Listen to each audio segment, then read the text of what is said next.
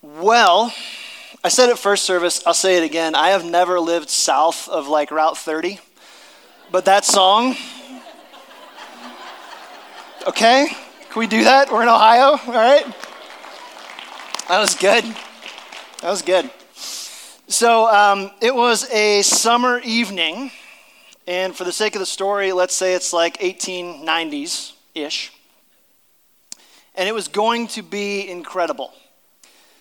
All of London high society was there. It was supposed to be the event of the year, but nobody could have predicted what was about to happen. Carriages steadily made their way down gas-lit avenues. Porters opened brass-handled doors at the front entrance to the theater. The men, tuxedoed, mustached, all buttoned up. The women wearing Parisian ball gowns. Inside the theater, the lights dimmed, signaling the start of the performance. Late arrivers found their seats. The overture started. The curtain lifted. And there she was. The crowd rose to their feet in applause, enthralled with the glory of opening night. She danced across the stage with grace and beauty and poise. Her pirouettes were perfect. The crowd was enraptured until she jumped. Even the back row could hear the snap. Everyone moved instantly to the front of their seats, and they breathed this like collective gasp, holding their breath. The ballerina had actually fallen so hard that she created a hole in the floor. The curtain fell quickly, and the master of ceremonies came out, and he said, "Ladies and gentlemen, I'm sorry to inform you that our prima ballerina has suffered a broken ankle, and she won't be able to join the company this evening. But her understudy is very good. I think you'll enjoy her. In the meantime, please enjoy a selection from the orchestra." So the crowd sort of settled back in their seats a little bit, mildly disappointed, but it was okay. Mumbling to themselves. Moments later, the curtain lifted, and out she came. Applause. She danced across the stage with grace and beauty and poise. Her pirouettes were perfect until she fell into the same hole created by the first ballerina. So it's a story, a parable. Its lesson: before you try something new, fix the hole. I think it's true of us spiritually also. In order to enjoy what really matters, we've got to fix what's really wrong. More on that in just a minute. So back in February, we started a series called The Whole Story. And if you've been with us for a while, you know that God's Word, the Bible, is really a collection of stories and scenes and snippets, all sewn together to point to one big idea: God's love for a broken and lost humanity shown in the person of Jesus Christ. Last week, Pastor Ryan stopped the tape at this really critical season in Israel's history called the Time of the Kings. And he showed us that kings come and kings go, each one of them imperfect, each one of them just a foreshadowing of this one day future perfect king who will lead his people like a wonderful warrior shepherd. Well, we're going to stay in that same time period this morning, the same political tensions, the same leaders, the same realities, but we're going to add a layer on top. We're going to take a look at a part in the Bible called the prophets. The prophets, 17 books written by 16 authors, all with, interestingly, kind of the same message. God's message to his people through all of these guys is basically the same thing, and it's this: I'm done being your next ballerina. I am not your one-night stand. I am not your flash in the pan. I want to be with you for the long haul. But if you're going to enjoy what really matters, you've got to restore what's really wrong. It's time to fix the hole in the floor. So this morning, I want to look at 3 principles that characterize the prophet's ministry. I've got 25 minutes, so buckle up. These principles are as relevant today as they were 3,000 years ago. And they point to the parable of the ballerina. To enjoy what really matters, we've got to restore what's really wrong. So before we get going, I want you to do something. And you're going to need a hard copy of God's Word to do this. I usually use the YouVersion Bible app on my phone, but I want you to see if you can grab a Bible either with you or under the seat in front of you. There's a copy. And so I want you to do something with me.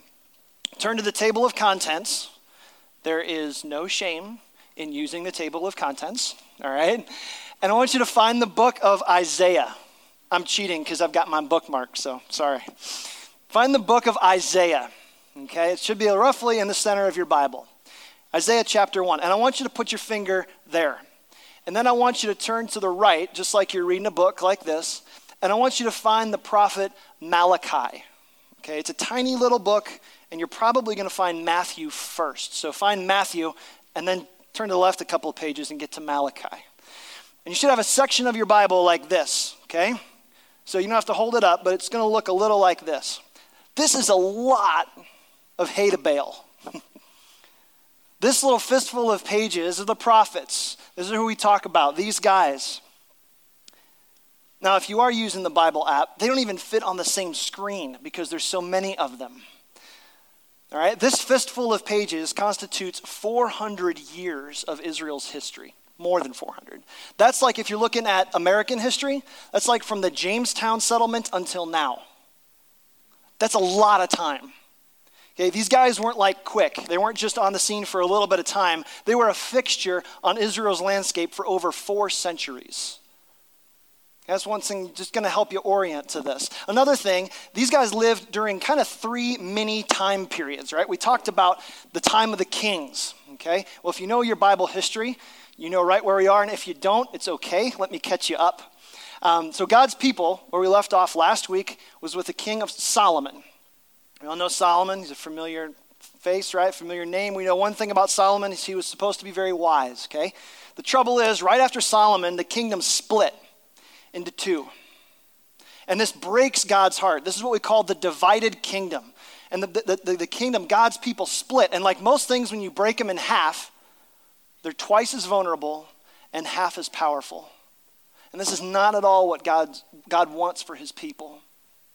And they continue like this for a while until a neighboring kingdom comes in and rips God's people out of the land, this kingdom called Babylon. And they're taken away, led by hooks through their jaws, roughly the distance from like here to Houston, traveling for generations in Babylon, and they're slaves. This is called the exile. They're not in the land that God promised them. And then, about 2 generations later, people start to trickle back to the land. Slowly, slowly, slowly. In small groups. This is called the return. So this is what's going on in the world while the prophets are writing. Some of the prophets write to warn of an upcoming exile. Some write during the exile, and some write after the exile. But their message is the same.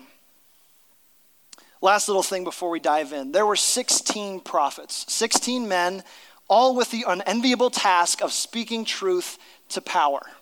Well, who'd they speak to? They spoke to 30 different kings and leaders. God gave the prophets the singular task of pointing out the hole in the dance floor. And just to carry the metaphor a little bit further, it's not like they wrote their suggestions down on a card and dropped it in the comment box in the theater lobby. It's like they stormed into the manager's office, pounded their fists on the desk, and said, "No, this is not okay." They were burdened by something. They weren't bothered by something. When you're bothered by something, all you do is complain about it, right?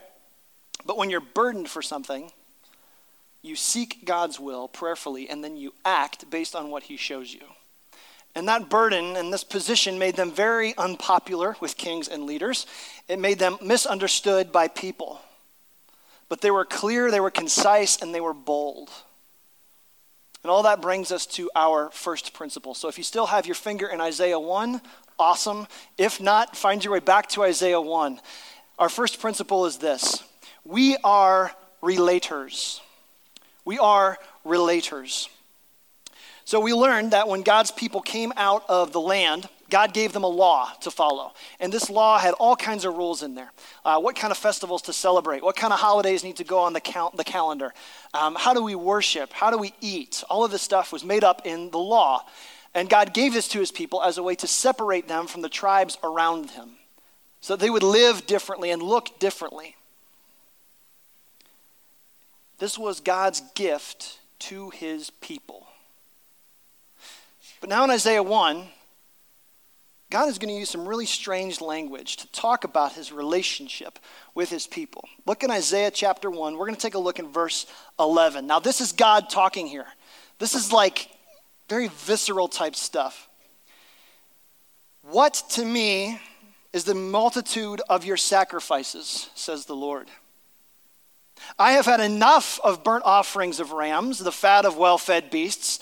I do not delight in the blood of bulls, of lambs, or of goats. This is the things that he called them to sacrifice. When you come to appear before me, who has required of you this trampling of my courts? Bring no more vain offerings. Incense is an abomination to me. New moon and Sabbath and the calling of convocations. I cannot endure iniquity and solemn assembly. Your new moons, your appointed feasts, my soul hates. This is God saying this. They have become a burden to me. I am weary of bearing them. Now, wait a second. God gave his people the law. Right? Like he told them what to do. They're doing everything they're supposed to. And now here he is saying, I hate this. I'm weary of carrying this around. I can't do this anymore. My soul hates it. Why? Take a look at verse 16. Wash yourselves, make yourselves clean, remove evil deeds before my eyes. Cease to do evil, learn to do good, seek justice, correct oppression, bring justice to the fatherless, and plead the widow's cause. One of the most catastrophic mistakes you can make in life is to take what is essential and move it to the periphery, and take what is peripheral and make it essential.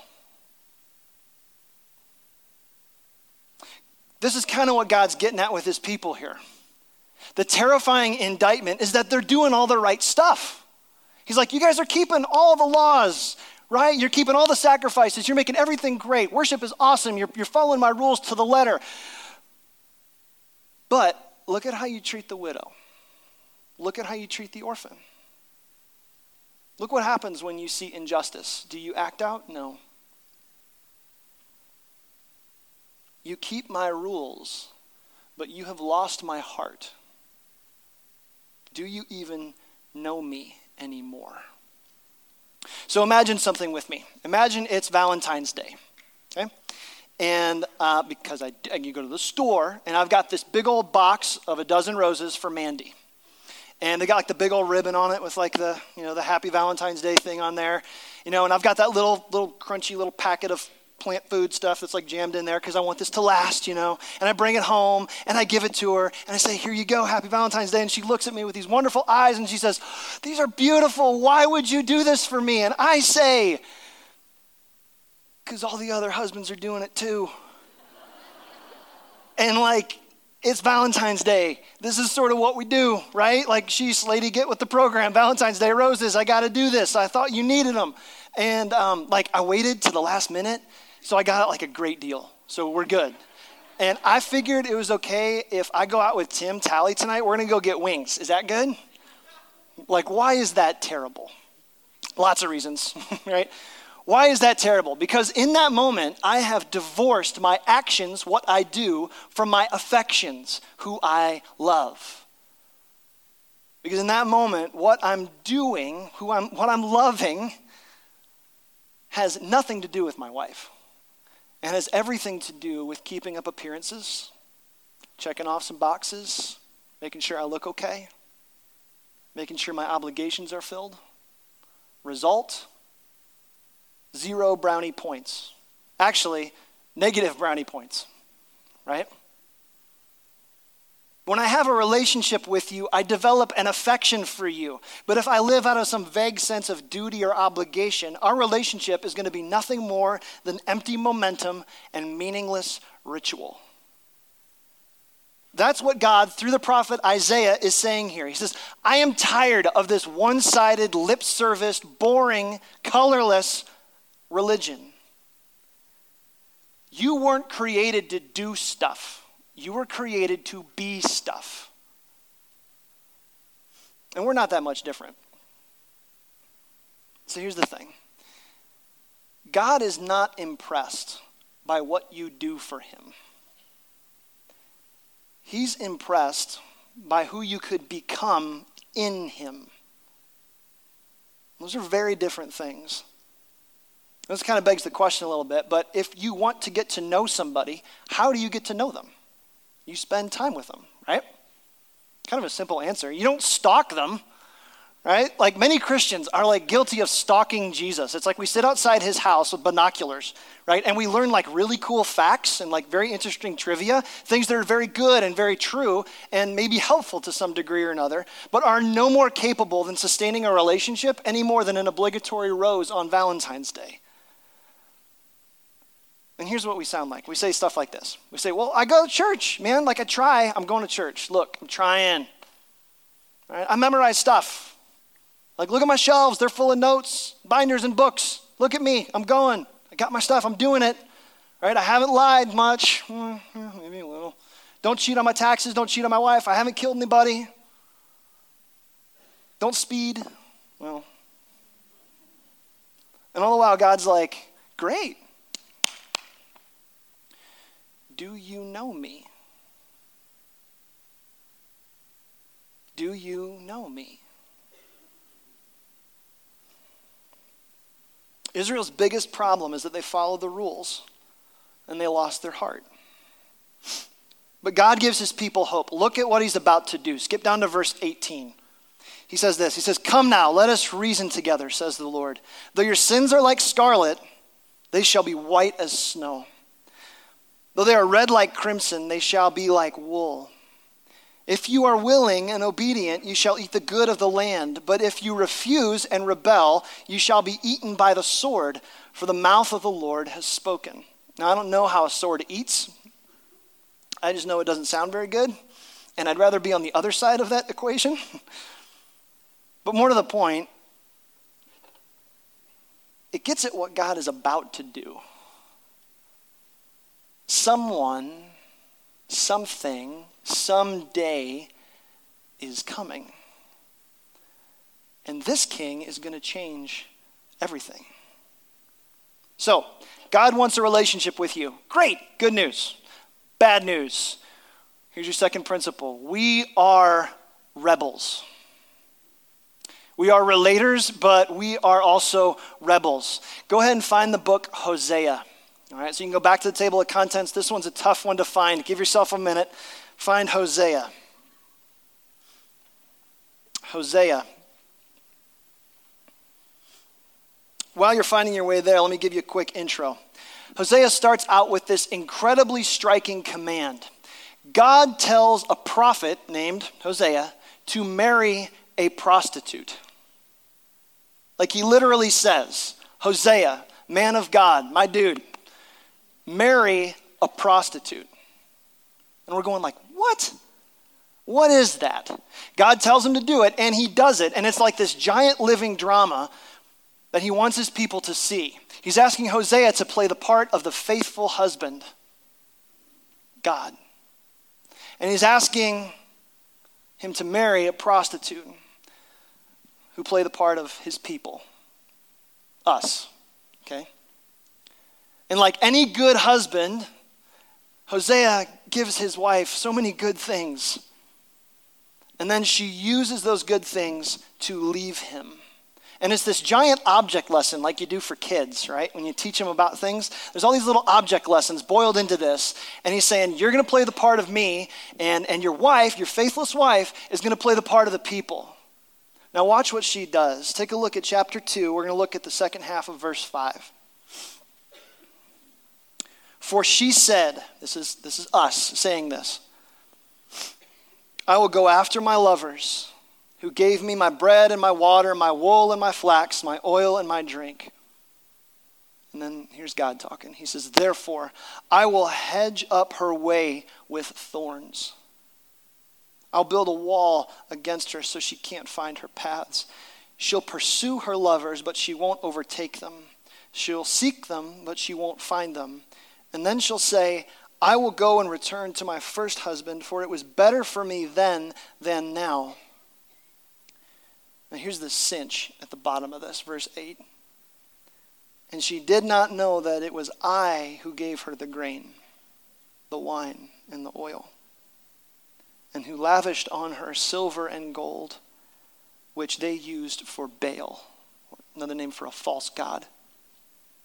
Do you hear God weeping in there? You should. If you don't think we have an emotional God, read Hosea. It'll break you in half. Here's rebellion in its clearest form, okay? Taking God's good gifts and using them to contain him or keep him at arm's length distance.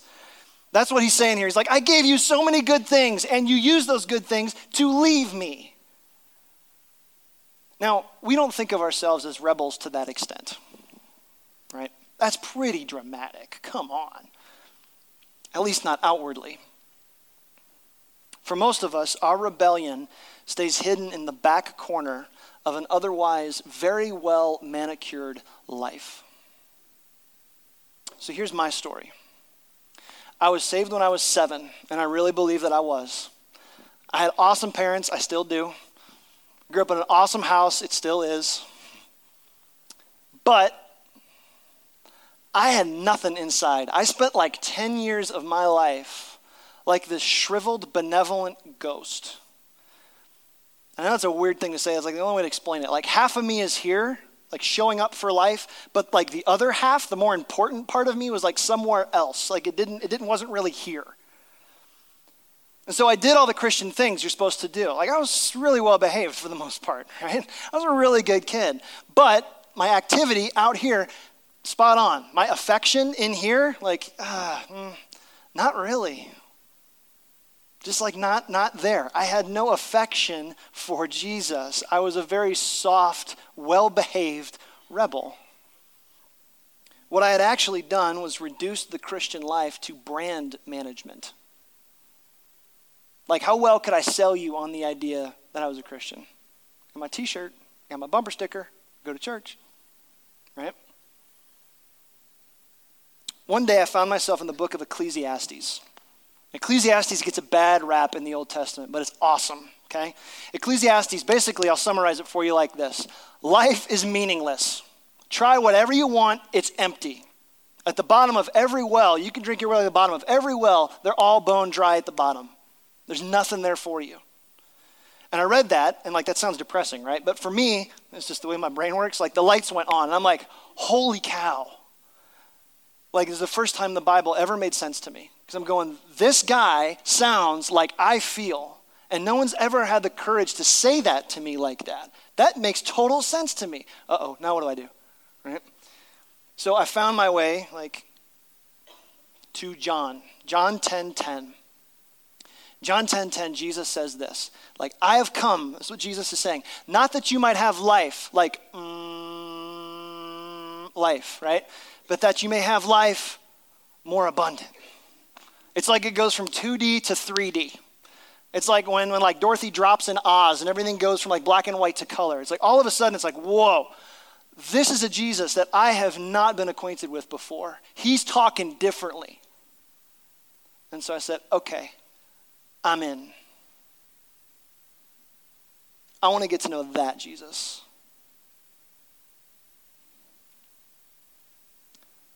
Here's what I learned. God loves you too much to let you settle for anything less than him. And with Ecclesiastes on one side and John 10:10 on the other, God began to frustrate my quiet, well-behaved, soft voice insurrection. My rebellion was not a tire-squealing, bottle-breaking, rage-induced fury where I woke up one morning with a needle in my arm. That's just not my story. But it meant a partitioned life where God could have some of my life, but not all of it. And so I finally gave up and said, it's all yours. I'm done. It's yours. You can have it. And that's God's word through Hosea. When he's like, I want all of you. Every last bit of your life. I want it because I love you more than anybody else does. And in a room this size, I know that there are some of you that resonate with that. And I know it not because I'm trying to manipulate you, control you, or cajole you. I know it because it is such a common tale. So before we go any further, because there's another blank on your outline, I want to ask you, have you ever named your rebellion? Have you ever named it? Every rebellion has a name. Mine was casual, well-behaved hypocrisy. And it is terrible. And it was based on the belief that acting right is being right. For some of you, it could be bitter envy because God isn't good enough to you to give you what you want, and he's holding out on you. For some of you, it could be fatal materialism. For some of you, it could be slow burn anger, and it's based on the idea that somehow God has wronged you and owes you an explanation, darn it. It could be called covered lust because you want something that you can't have. And if God loved you, he'd find a way to make that dream come true. Every rebellion has a name, and you have to be the one to name it. Nobody else can do it for you. But here's the good news about our God. Go back to Hosea. This is so good. Look in verse 14. He says, therefore, behold, I will allure her. Do you ever think of yourself as being allured by God? Like he's chasing you down, seeking you out to reclaim you. I will bring her to the wilderness. I will speak tenderly to her. And there I will give her her vineyards and make the valley of Achor, that means trouble, a door of hope. Like, look what he's doing. I'm making something that was trouble, I'm turning it into hope. There she shall answer me as in the days of her youth, as at the time when she came out of the land of Egypt. Like, get that. Do you remember how good it was? Could you imagine how good it was if you were God's people when he led you out of the land of Egypt? Like, that's a high point. That's like, yeah, daddy beating up the bully for me and I get to go home scot-free into this brand new place. This is incredible. He says it's going to be like that again. But then he goes further. Verse 16. And in that day, declares the Lord, you will call me my husband, and no longer will you call me my Baal. For I will remove the names of the Baals from her mouth, and they shall be remembered no more. And I will make for them a covenant on that day with the beasts of the field, with the birds of the heaven, the creeping things of the ground. I will abolish the bow and the sword and war from the land. Doesn't that sound so good? And I will make you lie down in safety. I will betroth you to me forever. I will betroth you to me in righteousness and in justice, in steadfast love and in mercy. I will betroth you to me in faithfulness, and you shall know the Lord. That's where our God is driving this bus. He's about to do something really big. To enjoy what really matters, we've got to restore what's really wrong. Here's the best news, guys.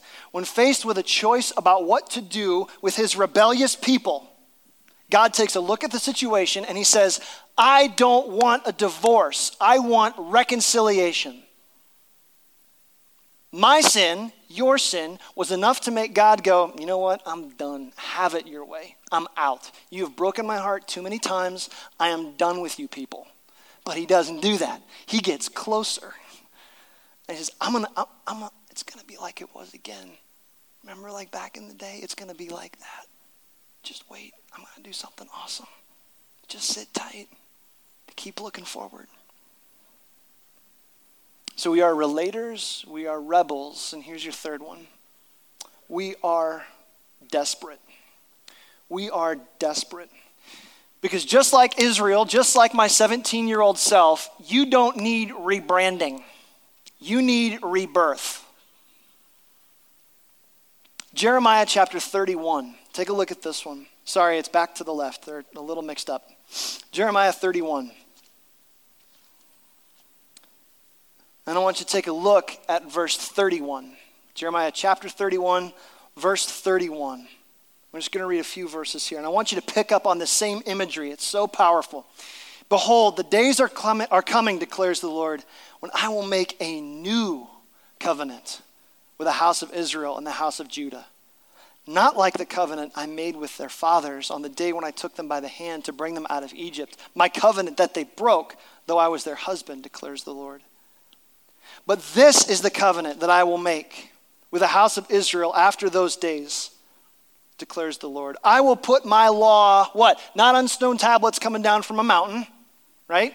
Not on a plaque outside of a courthouse. Where is he going to put his law? Within them. I will write it on their hearts. I will be their God, and they will be my people. And no longer shall each one teach his neighbor and each his brother, saying, know the Lord, like finger pointing. No. For they will all know me, from the least to the greatest, declares the Lord. I will forgive their iniquity. Whoa. I will forgive their iniquity, and I will remember their sin no more. Like, God just blew the lid off this thing.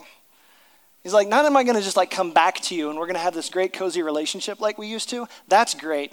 Beyond that, I'm going to forgive you. I'm going to give you a new heart. I'm going to change the game completely. For God so loved the world that he didn't send us a behavior manual. He sent us a king. This is Jeremiah looking forward to this one day future king who will change us from the inside out. I mean, you get how profound that is, right?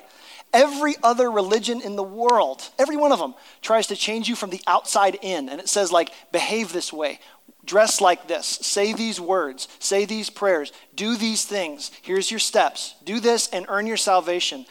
And God says, wait, time out. You are too desperate for that. I am tired for the outside, like waiting for the outside to seep its way in. So I'm going for it. I'm going to give you heart surgery. You're going to get a brand new heart. I'm going to take out that cold lump of stone that's in your chest. I'm going to replace it with a real live beating heart that's built for love for me. To enjoy what's really wrong, you need to restore what's really broken. What's really wrong with Brandon Marshall isn't my behavior. It's my heart. And I am desperate for him to move. So who is this king, right? Fast forward to the New Testament. You don't have to go there, but just think about this. Have you ever noticed the kind of people that Jesus hangs out with? Like the kind of people that don't have their stuff together.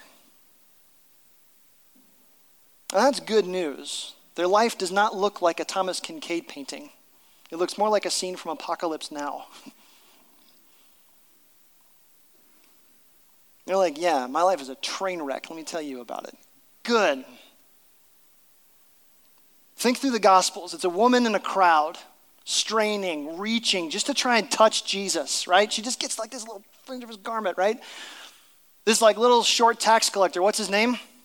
Zacchaeus, right? He risks public ridicule by climbing a tree just to get a glimpse of this guy as he walks through town. Right? Or how about like nameless roof dude? Guy hanging out on a roof, and he gives his friends the green light. He says, cut out the trusses and the thatch. Lower me down. I don't care. I need to get to Jesus. Desperation. Jesus is a welcome gift to those who are desperate, and he is a needless distraction for those who are self-sufficient. You've got your stuff together. Jesus can't do anything with you. You're broken. Do you know you're a rebel? You know you need help? Great. Jesus is ready to start working. You want to see a desperate disciple?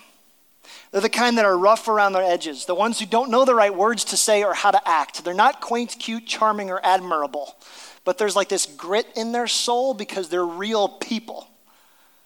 That's the kind of people Jesus hangs out with, desperate disciples. In the economy of Christ, desperation is a virtue. Self-sufficiency is a liability. Because he's looking for people he can form, not people who are already made. So, how do you know if you're a desperate disciple? Okay, little test for you. I'm just going to give you a couple questions. Do you forgive easily? Or do you harbor bitterness when you're wrong? Do you worship freely? Or do you get hung up? Do you pray honestly? Or do you hide behind some kind of a formula?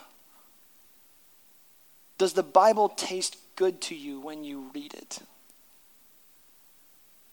How do you talk about yourself? As a needful child? Or do you lead with your spiritual resume? Are you comfortable in your weaknesses, or do you work hard to obscure them? To enjoy what really matters, we need to restore what's really wrong. We are relators, we are rebels, we are desperate. So, it's 2018, we're on this side of the cross. We've got what the prophets couldn't even see. Think about that for a minute. All of these guys were looking, peering through the haze, trying to find this king who's coming. Here we are. We've got it. The written record of this man called Jesus of Nazareth, the carpenter's son, who lived a perfectly sinless life, died a sacrificial death so that all of this restoration could happen. My only question, do you know him? Do you really, really know him?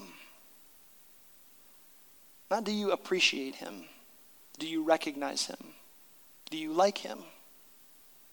Do you know him? All of these prophets saw the same person, just turned at different angles. A king is coming. God's redemption is getting closer, and it builds and it builds and it builds through every one of these prophets. And over 400 years of their ministry, it builds, and then all of a sudden this hope is about to swell and pop, and then all of a sudden, as if the conductor just turned off the symphony, there's no more visions. There's no more word from God. God stopped speaking for 400 more years after Malachi. He was quiet. He didn't say one thing. But he wasn't done. He was waiting. And if you've been tracking it all, you know that next week, God does something incredible. And just to set the tone, it's like he's standing outside of a room that we are all in, and he's got his hand on the doorknob, and he's turned it. And he's just about to push.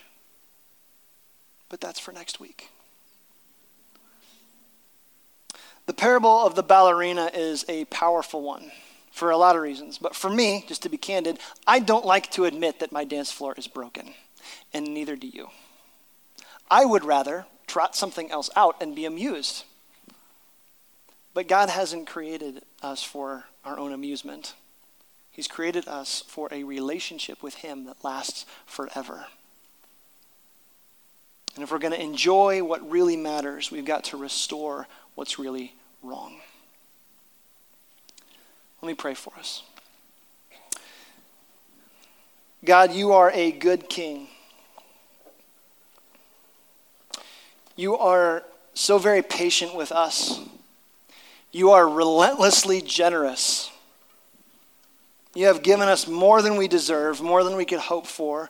You give us breath in our lungs. You give us joys that we could never earn.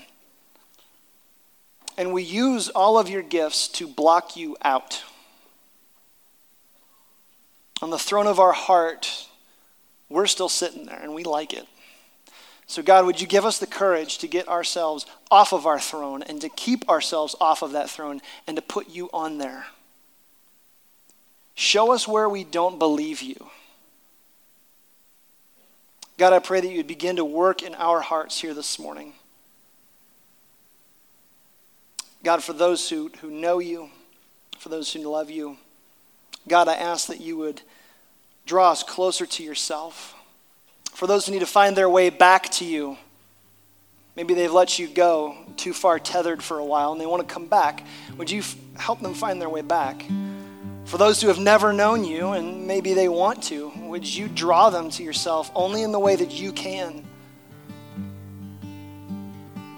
Father God, you are very good to us. We love you in Jesus' name. Amen. We're going to sing a song in just a second.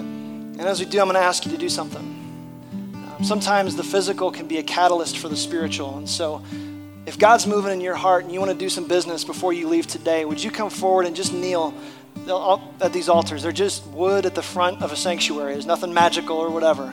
Just come up here and say, okay, I'm in. I'm doing this thing different. But don't leave here today without doing business with God.